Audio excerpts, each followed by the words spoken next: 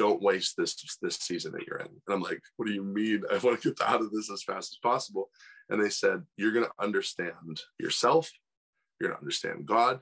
You're going to understand so much more about the world during this time, and this will not last forever. That process of laying on the floor, sobbing, wailing, getting it all out, in a dark room, sitting up and writing songs. So I think mental health stuff, like if you have a creative element to your life, writing songs, painting, doing sculpture, getting into what you do, whatever you do, allow those seasons of difficulty to influence and encourage those creative outlets, because that's going to help you process and heal faster.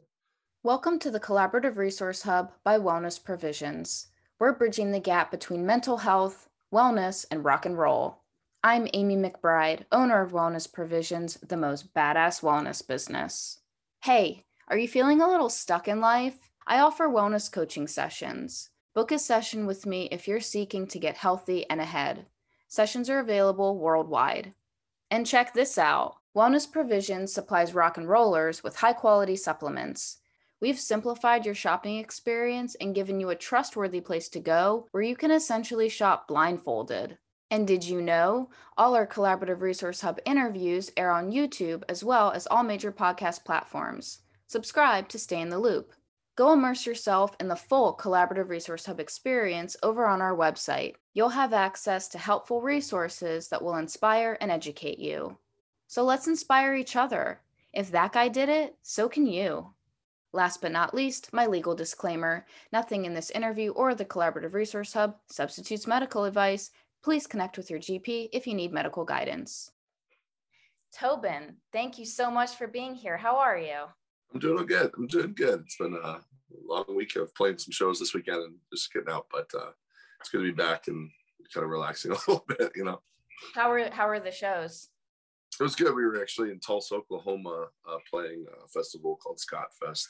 It's just like a Scottish Highland festival. We kind of Flatfoot has the punk scene and then the Celtic scene, and they're kind of like two different worlds, and you do crossover stuff. So they're just a lot more demanding. I think in 4 days I did 10 sets. So it's just a lot of playing, and it was like 100 degrees. So it was kind of like, it was a lot, so.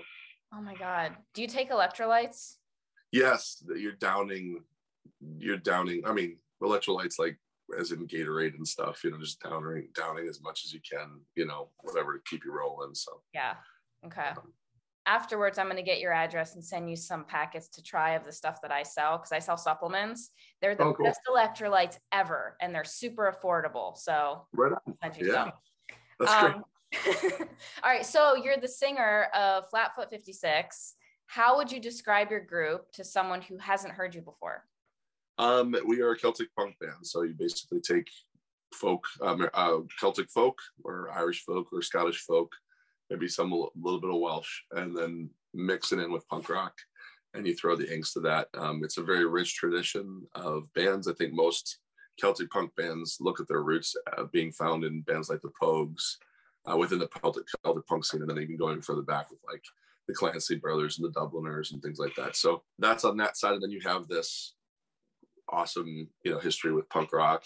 We were always into bands from like more of the 80s and 70s as a band. We were growing up in the early 2000s, but for some reason we were listening to bands like Cox Bar and the Cro-Mags and, Gorilla Biscuits and just all these different crazy 80s bands, Zero Boys.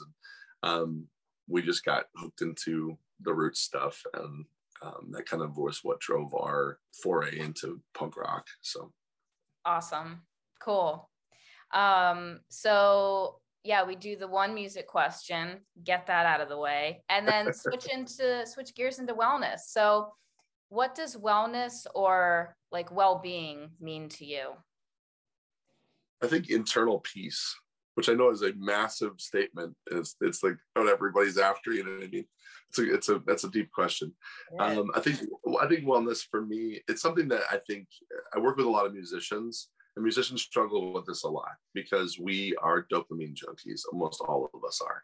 Our entire life is spent feeding this dopamine rush that you feel on a show. And then when you come home, you go through this massive crash into depression, into struggle into a fight because you want to be doing what you love doing all the time, and then you can't do it 24/7. That's why you have a lot of musicians that kind of fall into this chasm of substance abuse and things like that. So going back to what I said earlier about finding a lot of the older bands, what you realize later on, and as you start touring with some of your icons, the guys that are, you know, still around from that era, you realize that a lot of those guys are very much, they had to discipline themselves because they wouldn't have lasted, and they had to go through kind of a detox program. A lot of them are recovery guys, and so I loved it because whenever I talk to them or play with them, they'd always have these, they're very wise because they've overcome a lot. Mm-hmm. If they hadn't, their music wouldn't be still played, they wouldn't be around, and we wouldn't be encouraged by what they're doing now. So to me, wellness is kind of it's a constant fight. It's not easy. I think I'm not the poster child for doing it well when it comes to the physical working out and all of the, you know, the things, obviously. Yeah, I think inner peace, like being at peace with what you're doing, being at peace with what you feel called to. I think that's a big thing, is knowing your calling as a human being. I think everybody's at a different place, and most people spend their entire lives trying to figure out what their thing is. Yep. But being able to just kind of, I was blessed, by the time I was 14, I knew exactly what I want to do. I say, I want to play music. Like, I want to play music, and I don't know how long it'll go, but I want to play music. And here I'm 22 years into it, and I still want to do it. It's kind of an affliction in a weird way. Like, you know, it's like I can't get away from this. You know what I mean? I'm 38 years old now, and I'm still, you know, it's kind of like it's its own addiction in a way, you know. But if it's inside of you to do, it's inside of you to do, and you can't. That's, you know? Yeah, and that's what I was going to say. Like, when it's in your blood. I mean, I say this on a lot of, like, in these conversations, when that calling, that drive is in your blood, like, you can't ignore it. You have to pursue it. Yeah. So I think the clarity of that mindset is really helpful when it comes to health. Mm-hmm. So, like, it's been helpful for me. Now, it can very easily tip into this idea of workaholism, especially with musicians, like in the world we live in right now. Like, I remember when we started in the band, there were labels, and there was all these different people, managers and everything. And basically in the last 20 years, the industry has gotten rid of most of those people as far as being essential to your career. And now it's all on you. You get to do it all. You know, you get to be a social media icon, you know, and it's like overwhelming to keep up with all of that. Mm-hmm. Write music, tour, and then if you want to have a family, if you want to have any kind of stability, you can try to squeeze that in too. So it's very, very important to kind of just make sure that you stay grounded. The other thing too is, like, I think it's important to kind of keep wellness going. For somebody in my case, this is my story, it's what I've lived, so it's all I can really speak to, is to make sure you're around people, and you surround yourself with people that are not necessarily only in your corner of the world, people that are on the outside, like it could be relatives, family members, friends that are not into everything that you're into. Yeah. Just to kind of bring some balance. You don't want to get caught up in the scene only. I see that a lot. Yeah. I mean, that goes for like anything, because it becomes like that's so much your bubble that you don't even realize, like, other viewpoints, other things are out there that can, you know, shape and can keep growing you. Yeah, big time. And I think that's one of the things in our culture right now that I think people are waking up to it. But for a little bit there, I think everybody got so scared with everything going on that everybody just shrunk up into their own corners, their safe spots, and nobody was willing to expand. And I think we're realizing now the unhealthiness of that, not being challenged in my thought process, not being challenged with what I believe, not being challenged with how I think. And I think that's one thing I've always loved about punk rock, is that it pushes the bounds for you. It makes you challenge everything. You have that, you know, life norms, the way you were raised, everything. And some people do it in more of a violent way than others. But at the same time, I don't think it's wrong to have questions. It's not wrong to have questions. So, no, I agree. What are ways that you stay grounded? Because you mentioned how important that is. So what are things that you do, like, regularly or as often as you can, that really make a difference? Well, for me, let's see here, having those connections with people. I'm a big faith guy. I know that's not something that's very common in the scene as much. It's definitely something that's it's gotten a few interesting scoffs over the years from people. But for me, my faith has been key to keeping me sane for a lot of stuff. And so prayer, meditation, kind of getting away and just talking to God and just having that process. I'm very aware and the wounds that religion has made on people, I'm very aware of. So I'm very careful to acknowledge and respect people's situation where they're at. But at the same time, I can't deny the impact that my faith has had on my life. So it's like, okay, well, I respect maybe what you've gone through, and I'm not saying it doesn't exist. I was a PK, I was pastor's kid. I understand what church can do and be, because anytime you're in relationship with people, look at the scene itself. Anytime you're in relationship with people in general, it's a risk. You're risking wounds being caused because people are flawed. We got a lot of everybody's got a lot of crap, look at the oi scene or the skinhead scene. Like, the drama is everywhere. You know what I mean? I'm just like, this is worse than a salon. This is crazy. This guy's like, for no hair being present at all. This is like crazy a salon. And you just have the drama is just kind of man, there's just a lot of orphan mentalities, kids that are just trying to fight for their place in the world, their place in the scene, their place. And to be able to find a home is a very valuable thing. And I think that's one of the things that music has drawn a lot of people towards, is finding that home. And so that's one of the things that I think coming home, I had a really cool conversation years ago. It's not a name drop thing, but it was just relevant to what we're talking about. Yeah. We were touring with Matt Freeman from Rancid and with his other band, Devil's Brigade. And one of the things he said, when I go home, my wife is supportive of what I do, but when I'm home, I'm dad. I'm not Matt Freeman from Rancid. And I go into dad mode, and I'm completely not a different person, but I have to go into a different mode of who I am.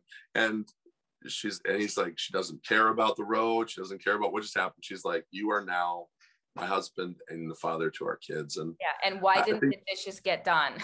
yeah, exactly. And he's kind of one of those sweet, laid back kind of guys that he just loves his wife and that kind of thing. And it was encouraging to hear a punk rock icon type say that, because it's really important to kind of you have to disconnect yourself from playing in front of thousands of people one night and then going back to a home and being dad. It's a totally different thing. Your kids don't necessarily care about you the same way that a crowd does. I've been a teacher for years, a substitute teacher, and it was always a very big jolt to me, because I would be on the road for weeks getting affirmation in my musical stuff all the time, and then coming and becoming basically a prison warden for kids who didn't want to be in that classroom and forcing them to learn when they didn't want to. And it was just a really weird position to be kind of thrust back into. It kept me grounded a lot, because I was like, this is the real world. The punk shows are awesome, and the real world too, but not most people's daily life. And so while I am blessed to entertain and create an outlet, it is not the standard for most of the people I'm playing for. This is the best times for them, which is fun to be in that environment. But when it's all the best times only and there is no downtime, it can become really unhealthy. Mm-hmm. Because they are searching for that next high, a dopamine kick, Yeah. Was that, did that ever become something that you had to sort of I guess it happened to you, maybe there were issues with that and then you worked through it, or were you always sort of just aware of maintaining, the balance? No. In the early years, we were in the early years of Flatfoot, we were doing 280 shows a year for 6 or 7 years straight. We were constant. We had lost a van and bought a new van with a better gas mileage, and we retraced the same tour route that we had done the year before, and we realized that we had dropped $38,000 just in gas alone on our tour. And I'm just like, man, that's like an entire year's income. If I could have $38,000 at that stage of my life, I was making, I think, $500 a month doing those tours. You realize that this is not sustainable. And I think in 2012, I went through a pretty rough divorce. That was kind of Um, it was a wake-up call to me. It wasn't because of my touring necessarily. I think it was more of a different thing, but it was very much okay, this is not healthy. And I think one of the things we said to ourselves was, we just got to get out of debt. Like, we got to get out of debt so we can actually start living real lives. I can't eat instant rice every night. We had a bagpiper that literally, he bought a wedding ring. We were making $5. It was like $5 or $10 a day in per diem. And he bought a wedding ring by saving up his per diem money and his buyouts from shows where the venue gives you money for dinner. And he saved it all up and bought a wedding ring for his girlfriend. And we were just like, how did you do that? Like $5 a day. He's like, he bought sticky rice in an Instapot and he just put soy sauce on sticky rice. It was incredibly unhealthy, but he was in love, it was one of those things. And then he left the band and got married. But okay, good. I was going to say, I hope she said yes. she did. It lasted. It's a really sad story. He's doing great now, but yeah, she said yes. They got married, and then less than a year later, she ditched. And it was one of those, like, he quit for.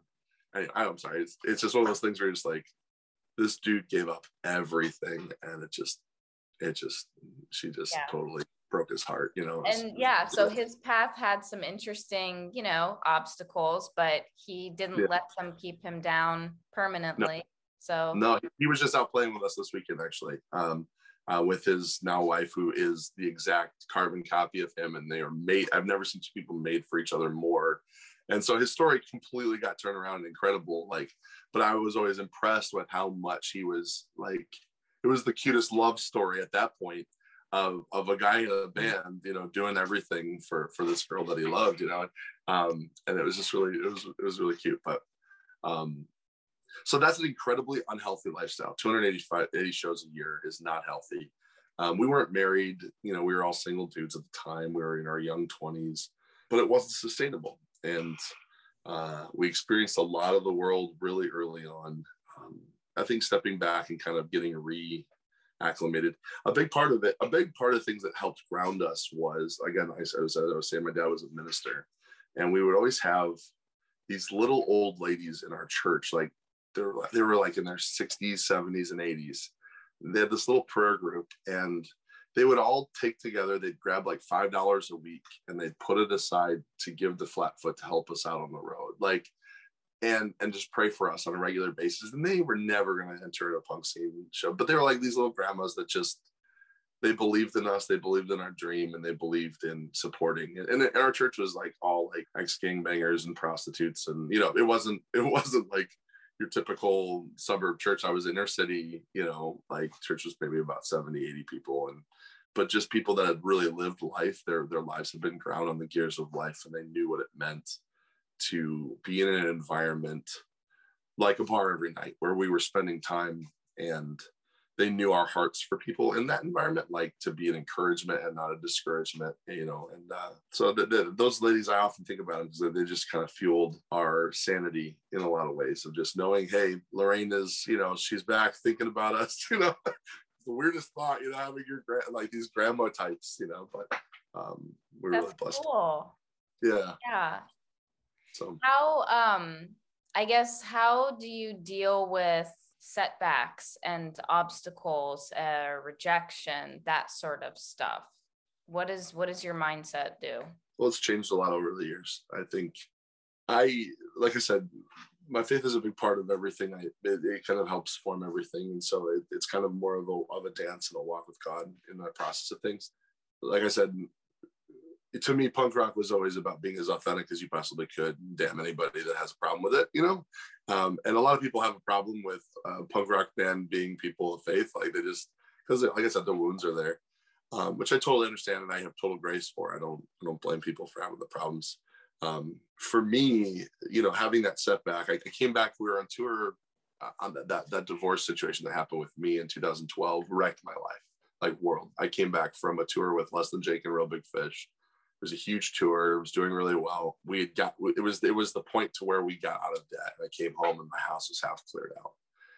and my whole world just crumbled like instantly. I loved this person so much, and she was going through her stuff, and going through her struggles, with the mental things as well. And then years later, I found out, there was another guy involved, and that was like, oh, that's even worse. But anyway, like the process for it all.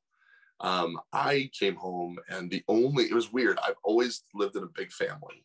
And I came home to an apartment that had no living soul in it. And the only living souls in my house were the mice that were getting killed under my sink from traps. You know what I mean? Like, so I'm sitting there like trying to come to grips with my life in complete silence. I'd never lived in an environment like that.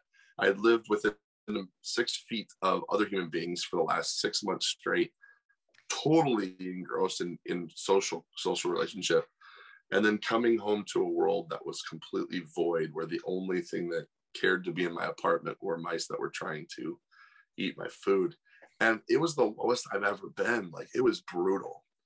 And that season, or whenever somebody tells me they're going through that season, somebody, while I was in the middle of that, told me, they said, don't waste this season that you're in. And I'm like, what do you mean? I want to get out of this as fast as possible. And they said, you're going to understand yourself. You're going to understand God. You're going to understand so much more about the world during this time, and this will not last forever. And that season, at least for my journey and my process, turned into one of the closest seasons I had ever had with the God that I said I served. And so that process of laying on the floor, sobbing, wailing, getting it all out, in a dark room, sitting up and writing songs, wrote an entire album. That's how my other band 610 was born, was during that season, and just like getting it out. And so I think mental health stuff, like if you have a creative element to your life, writing songs, painting, doing sculpture, getting into what you do, I mean, whatever you do, allow those seasons of difficulty to influence and encourage those creative outlets, because that's going to help you process and heal faster. And I don't know if you've ever been in that position where nothing you can do can satisfy the grief that you're in. Like, there's nothing, like going out with your friends it sucks. It just makes it worse. Everything reminds you. Doesn't help. Walks don't help. You got to fucking ride it out. Absolutely. It's straight up. It's a war of attrition, and you've got to survive. You got to live or die trying. And that's the kind of that place. It's like walking with a constant lump in the bottom of your throat. Just a heaviness around you everywhere.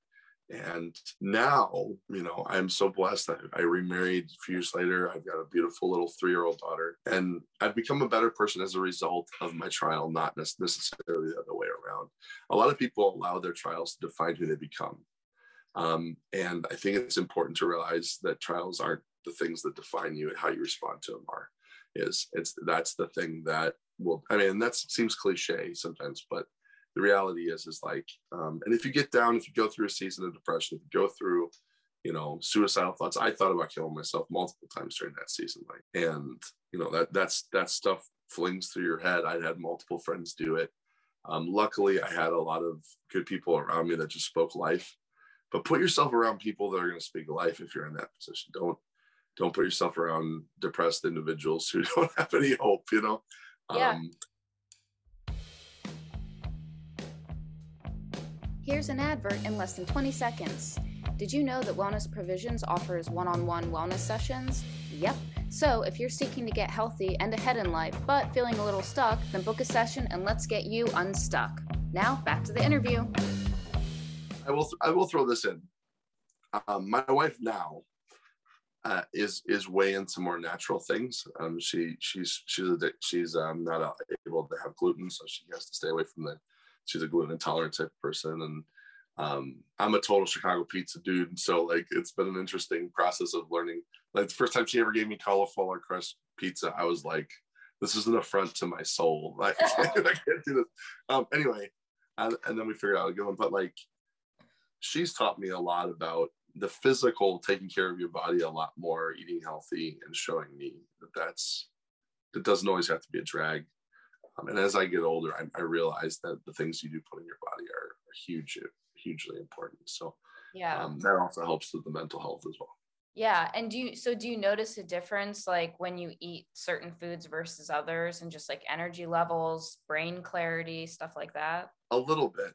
I'll be honest with you. Like, so I'm a guy that, and this is going to be, it's going to be completely a shocker to everybody, but I've never been a big drinker. And for our scene, being a Celtic punk band, being in the Oi scene for a long time, street rock scene and all that good stuff, I don't like beer. I just never have. Like, I just don't like the taste of it. I've never been a coffee drinker. I'm not a straight edge either. Like, I smoke a pipe. I have scotch every once in a while, but like, it's just not something. So my lifestyle outside of what I eat, because I'm that gas station snack dude. Like, I'm a combos fiend. I'm a soda junkie. When I've been working on the soda part, because that's horrible for you.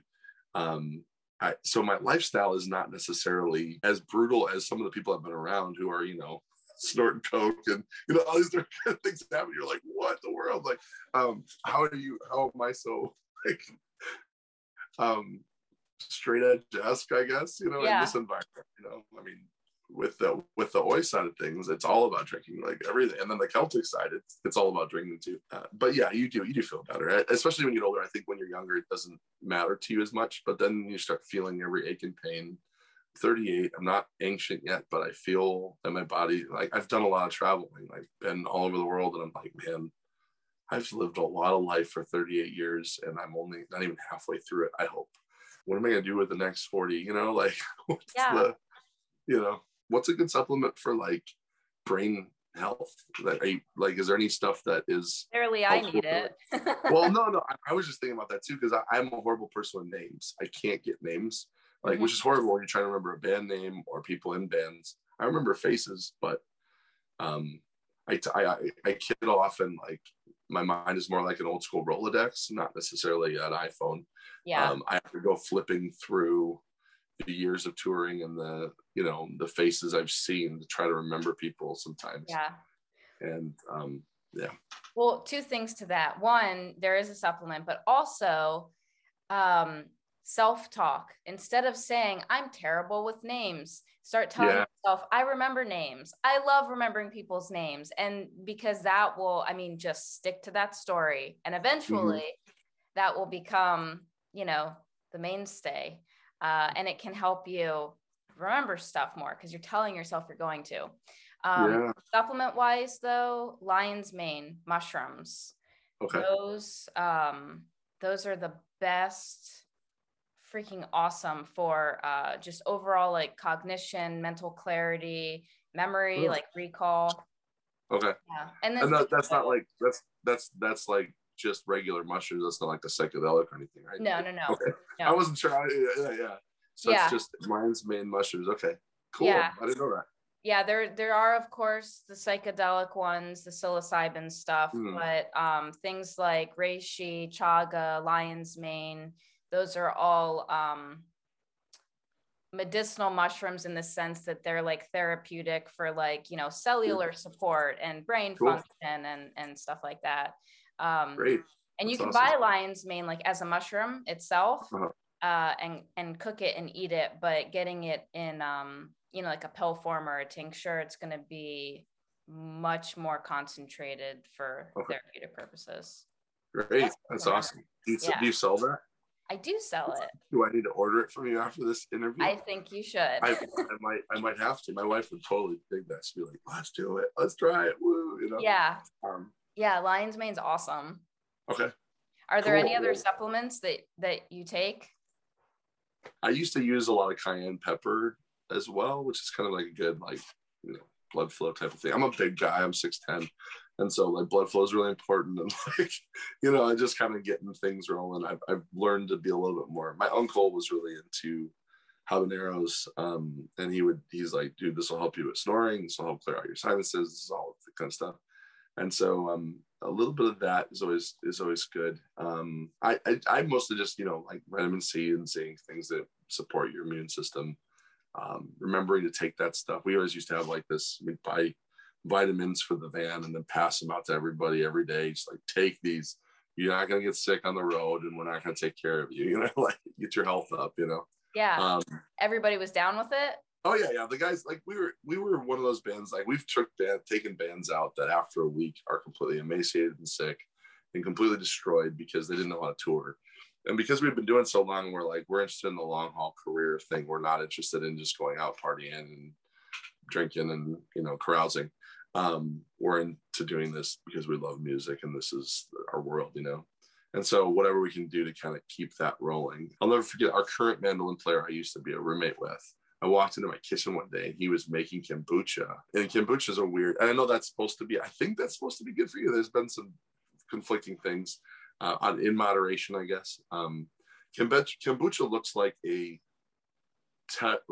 fetal pig in a jar when it's being brewed. It looks disgusting. And I'm like, what is that? And why is it on my refrigerator? And he's like, oh, it's kombucha, man. I'm like, I want to throw up just looking at this thing. It was disgusting looking.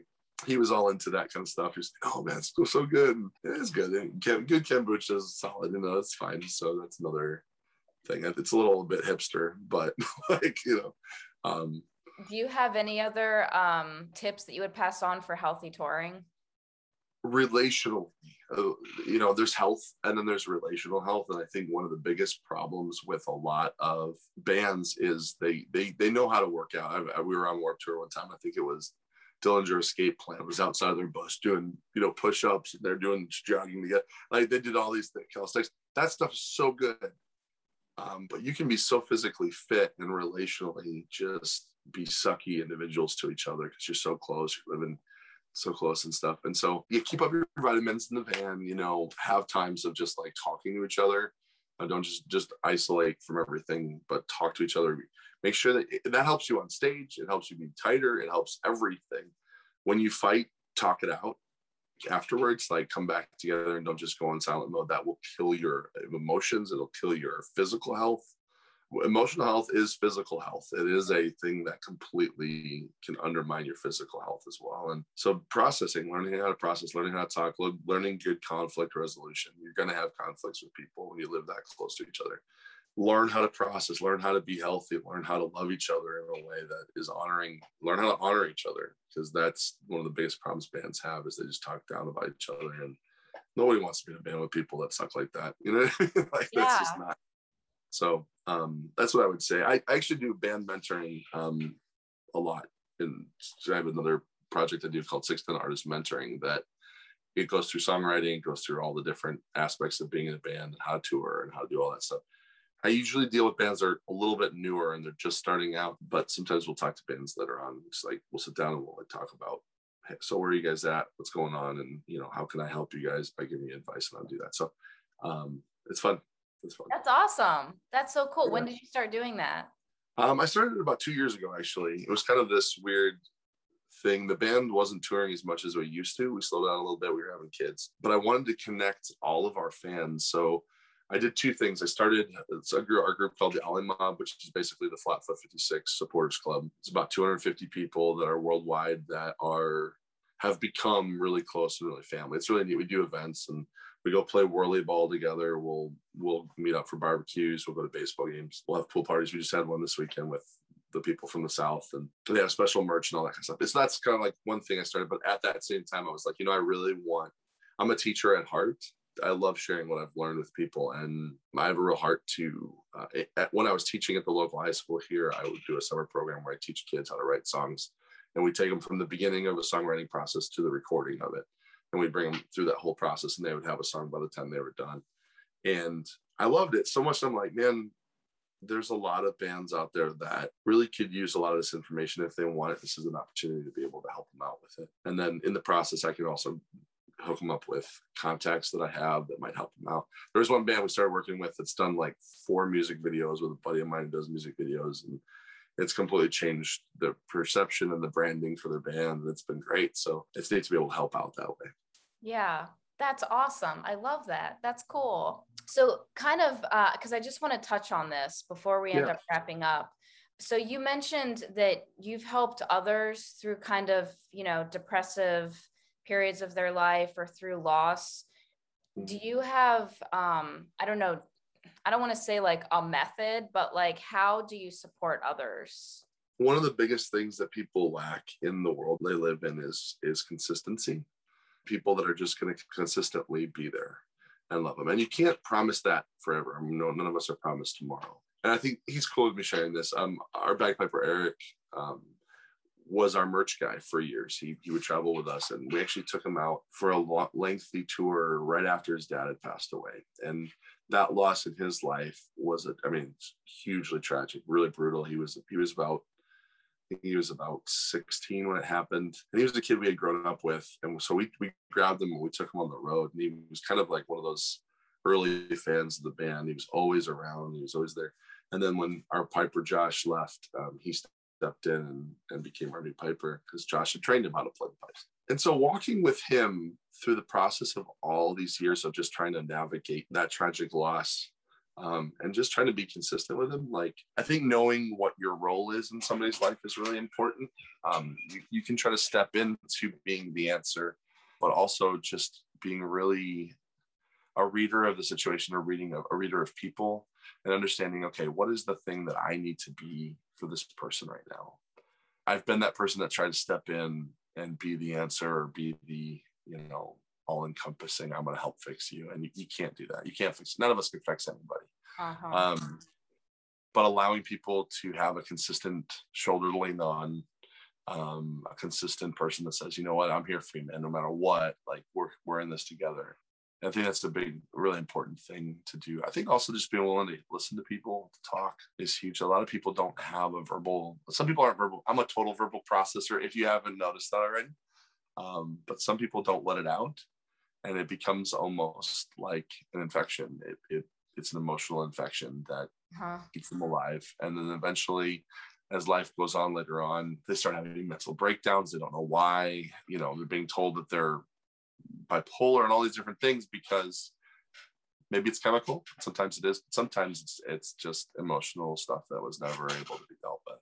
And I'm no psychologist, but I knew a few, and most of them are like, yeah, usually everything's rooted in trauma. Any addiction can be rooted back to a particular form of trauma that hasn't been dealt with or even realized. So yeah, it's consistency. It's hard though. It's a lot of work, and it's a lot of love, and it's not always easy because you just want to shake people sometimes and be like, you're better than this. I believe in you. You know what I mean? Like, but they have to believe it. And that is so hard sometimes, most of the time.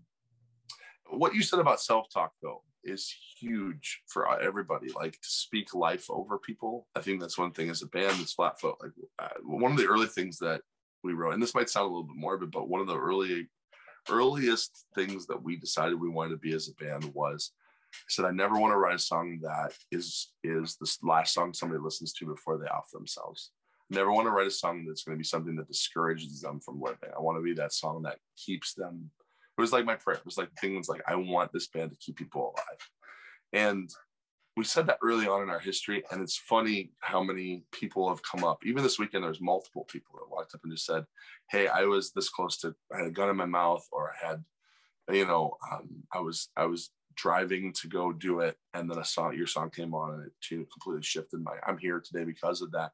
My kids are alive today because of that. And that's like the coolest thing as a musician, to say, I've been a part of somebody's ability to keep moving forward and to keep, it's like things get better. I think that's the thing. People lose hope that things can't get better. And I'm a total testimony of something that, life can get better. It's not this all the time. And making a concentrated effort with intention to seek out inspiration, to be open to inspiration. Big time. And that's the cool thing as a musician. You get the privilege of being able to take your failures, your struggles, and turn it into nutrients, right? It's like one of my favorite quotes, and this isn't the quote I was going to tell you about later, but because I know we're going to talk about quotes, but one of my favorite quotes is, this might even be mine, actually. So here's a wisdom piece from Tobin. Life will always deal you shit. It's up to you whether or not you want to allow that shit to be fertilizer, or if you just want it to sit there and stink. And fertilizer can grow some pretty beautiful things, but shit's always going to come. It's always going to be there. It's life, like some worse than for others, but totally. Yeah. Positive outlook, and basically just wanting to be positive. Mm-hmm. Yeah. So what is your favorite quote? Your absolute most favorite quote? Well, I actually had to look up a few because I'm a big quotes guy. I got so many that I'm always like, when I was teaching history, I was always pulling quotes up for bell ringers and stuff. But this person has always been a person in my family's history that has meant a lot to us. My sister was actually named after her. Her name's Corrie ten Boom. She wrote a book called The Hiding Place. She was she was a survivor of Auschwitz prison camp, and she wasn't Jewish. She was actually Dutch. But she wrote this quote, and my dad actually met her in an elevator at a conference one time, and she was so inspiring. She's a little old lady, and her big thing was about forgiveness and also about worrying. And the quote I'm going to share with you is about worry. It basically says, "Worry doesn't empty tomorrow of sorrow; it empties today of strength." And I think that's something in my life that I've always struggled with, is like, especially when you're a musician and you're kind of like honing your entire life around music, especially in the last 2 years, like having everything fall out from underneath you and your entire income be shot because of the pandemic, which who would have thought, right? You definitely start to go, man, like 20 years of my life has been spent just doing this. How am I going to survive this? And I got to get creative and I got to do some other stuff. And so learning that provision is there, that there is ways to do things, that God, in my tradition, in my viewpoint, God is faithful and he's always taking care of stuff. I literally had this is crazy, one of those weird moments, but I was fighting with my wife over finances one day. We were in a parking lot of a grocery store and we were just like arguing over finances as couples do. And I look over and there's a dude walking into the grocery store with a hoodie on. And on the back of the hoodie was the classic Run DMC logo. But on it, it said, "God's got this," with a money sign underneath it. And I'm like, oh my gosh. Like I burst out laughing in the middle of our fight. She's like, "What are you laughing at? Like, we're in the middle." And I was like, "You got to see this. Like, look at the," and she just burst out laughing too. But, and it totally happened that way. Like, what we were fighting about was not worth fighting over, and it completely it was worry taking over our lives. And I think hope and speaking truth, what you know, not necessarily what you feel. Our culture really celebrates just say what you feel, and it's like, but what if you feel shit? Like, what if you feel like crap? It's okay to be honest about that. Don't bury it. But at the same time, sometimes all we do is speak life into the crap. We don't realize that a lot of our words do have power, with what you say, with frequencies. Have you ever been at a show and the band plays a song that evokes something inside of you? You don't even know what they're saying, but you know what you're experiencing emotionally. So like, there's a reason why Hatebreed shows always breed fights. Like, this Hatebreed's coming in and tearing it up and bringing, the mentality of their songs. And then there's other shows where you go to and you always feel like partying and dancing. And there's just a mode of spirit. There's a mode of energy. There's a mode of creativity going on that different bands bring. I won't say who it is, but I've also been in environments where as soon as a band played, the room got extremely dark and extremely heavy. And you're just like, what is going on? I don't feel a lot of stuff. I'm not one of those, like, some people pick up vibes and stuff. I'm not that kind of person. Whatever, an empath. Yeah, I'm not that way. But this was it was like a dark cloud came over them, and they were good musically. It was tough and good and awesome. But I'm like, there is something seriously dark about this. And I don't know what it is, but it's just people's countenance changed. It was a trip. I was man. So anyway. That's taking me a minute to process. Now I'm not drunk. Yeah, sorry. I'm processing that. Yeah, I mean, the energy is like, I feel like the word energy gets thrown around more than it should these days. But in that regard, that's truly what that is. Trippy. I have a friend that came and saw us play, and this was kind of a cool thing for me to hear. She said we played a club called Reggie's, and she had been really heavy into the heavy metal scene. And she's like, I swore to myself I would never go to Reggie's again because of the evil things that I had experienced there at the shows I used to go to. And today was the first time I've come back here, and this room is not the same room I was ever in. It's completely different. And she's like, and it's because of what you guys bring and what the bands that played tonight bring. I was just like, man, like, when you think about that, the impact that all of us have on the world around us. Yeah, collectively. Yeah. So the fear thing, like, which we're dealing with a lot in our culture right now, fear is ruling the day, and we got to ask ourselves, why are we giving into this? And I'm not toting one philosophy over another. It's just like, are you walking in fear? Is that defining? My parents were telling me, they're like, hey, we went up on they're out west climbing mountains right now, and they were like, we were up on top of a mountain and there was a hiker by himself wearing a mask. We're like, why are you doing that? And it was just like, that was just, I'm not against masks. It was just one of those funny things where, like, I don't understand, like, there's barely air up here. Like, why are you, but that was just, that's the kind of thing that people are in, and they're scared, and we need to be careful at what we proselytize as truth, and what we facilitate as culturally okay. What are we doing? Yeah. So, I mean, the trap with fear, though, is very quickly it becomes comfortable.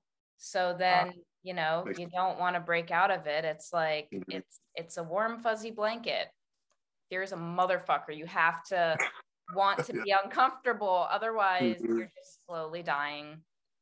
And I think that helps people that judge those that do wear it, to understand that, get a little empathy for people. Like, you don't know what their immune system looks like. You don't know what their experience with doctors has been. You have no idea what they've been through or the trauma that they've experienced in their lives. So stop running around, appreciate everybody, respect people's situation.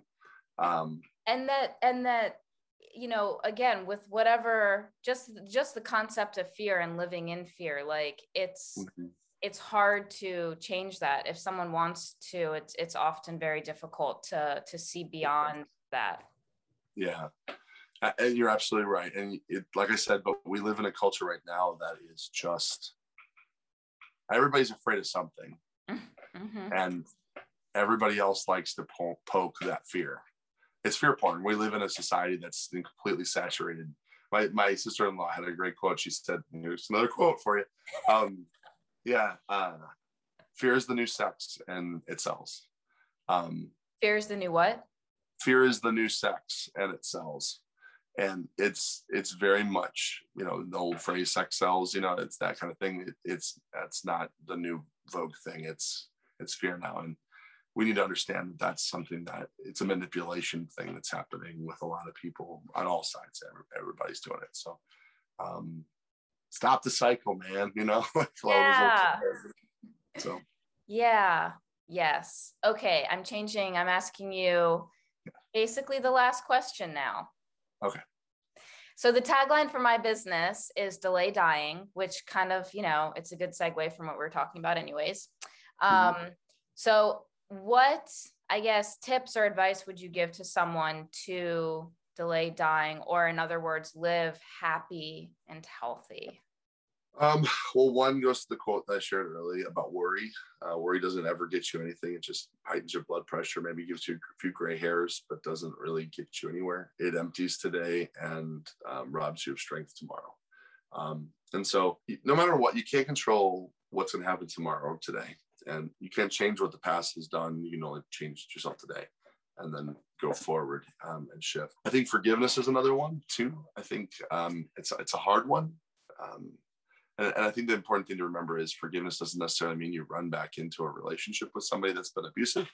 That's not what I'm saying. But I think there's a lot of freedom that can be found in saying, you know what, I forgive this person, even though I'm not, my boundaries, forgiveness with boundaries is healthy. It doesn't mean you have to throw yourself back into an environment that's dangerous for you physically or emotionally, but you can walk in forgiveness. And forgiveness isn't a one-time stop thing. It's a daily decision to walk in forgiveness to somebody who's blatantly wronged you. And sometimes, I've talked to my kids about this, a lot of times that person doesn't even have to say they're sorry or be apologetic for what happened. Forgiveness is the kind of thing that when you walk in it, you realize the person that you've actually set free is yourself, not the person necessarily that was, some people don't even know that they offended you. Some know it, but don't care. But you're still walking around with that. And I think one of the biggest things that we do in our society is what others have done to us to define who we are. And that's not, it's not right. that's not saying you don't learn from your experience, but what somebody does to you in stepping in and defining who you are through a horrific situation or whatever, they don't deserve that. They don't deserve to define who you are. Your response to it can dictate whether they do or not. And so it's an issue of control. And so I think that's something to be aware of. I know I'm getting really deep with this, but like, it's just very much like I've seen way too many people define everything about themselves based off of some asshole from their past who told them that's what they were. And realize it full when you see it. And think about the things that have been spoken over your life that you have believed and that you've taken on as a part of who you are and your identity, and actively disassemble those, dismantle those bombs, and don't let them define your life. And, meditate, think about those things, think about what they might be. Sometimes you might not even be aware of it. It could be a little thing that was said over you when you were a kid and it just stuck with you your whole life. And it's really not at your heart who you are. That's, people don't deserve, people and their bad behavior and bad, and their trauma don't deserve to recreate drama for you either. Trauma, not drama, trauma. Yes. So I think that's what I would say is forgive, don't walk and worry, go to a friggin' forest preserve and go for a walk alone. Don't bring anybody with you. Leave your phone in the car and just go out and just experience nature. If you don't live in an area with good nature, then it's out there. It's within 30 minutes. We'll find something. Yeah. Big time. So those are good. And the other thing too, that I just want to add that I think is helpful, accept what happened in the past, process that whole can of worms, but focus on how do I want to feel in my future? What do I want to do in my future? So that you know what you're working towards. Mm-hmm. Yeah. There's a great old without vision, the people will perish, right? It's like without a vision of where you're going, what you're working towards, you get lost in hopelessness. And so find something that you can look forward to. Get some win for each day. Like, what is the one thing I want to have completed by today? I want to get the garbage out. I got the garbage out. I win. I was going to say, for some people, it's like making the bed or whatever, Yeah. And that's okay if it's perceived as a small goal, because that's the size of that is different for everybody, what it means. But the baby steps thing, not to get all more about Bob, but that's the total truth. It's totally the truth. So get the small wins, get the little things that you can celebrate getting done. And it's really good. I like your heart with all this. This is really neat to hear somebody wanting to engage with health in general. It's so needed. So. Yeah. Cool. Thank you. Okay. Do you guys have anything cool coming up or coming out that you would like to share on? Sure. Flatfoot's kind of, we're actually, it's a little bit in the future. Next spring, we're going to be putting out a split with a band called the Rumjacks from Australia. It'll be a 3-song split. Also, I have an interview with their singer, Mike. Mike, yeah, Rifky. Yep. So that interview's out. So if someone wants to watch it, it's on the channel. Yeah, he was. We met Mike. We met Mike with his other band, Mickey Rigshaw, who is a phenomenal band. You need to check them out. Mm-hmm. A wild group of dudes. They're a blast. And and he got the dream job for a lot of singers. He got asked to be the singer of the Rumjacks. And the Rumjacks do really well in Europe and Australia, and they're just a great band. So, and I think he's even making them better. He's doing a great job for them. So so we're looking at doing a 3-song split with them. We've just been doing a lot with, like I said, our supporters group, All I Mob, doing a lot of different, projects and stuff. And then I have my other band, 610, which is more of a folk Americana band. I've been doing more with that too. So just a lot of good things. Music's always on the horizon. Good things happening. So. Yes. And especially with your music, it's coming from a place of love. So. Yeah. It's funny how warm and fuzzy sometimes we can kind of come off with the genre that we chose to play in. But like I said, it's a positive hearted thing. You got to be who you are, and you don't want to fake it. I think that's one of the big things. Figure out who you are, be it authentically, and then go to that thing and make sure that what you perceive that you are is really who you are, and not just somebody's recreation of trauma.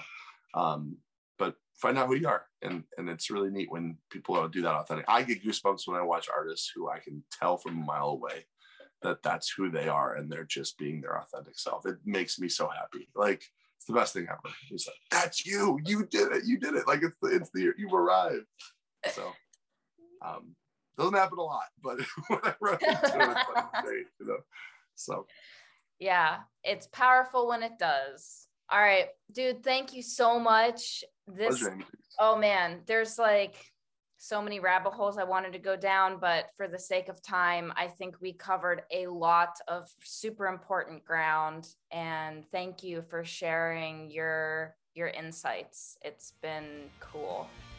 Awesome. Thanks for having me. I appreciate it.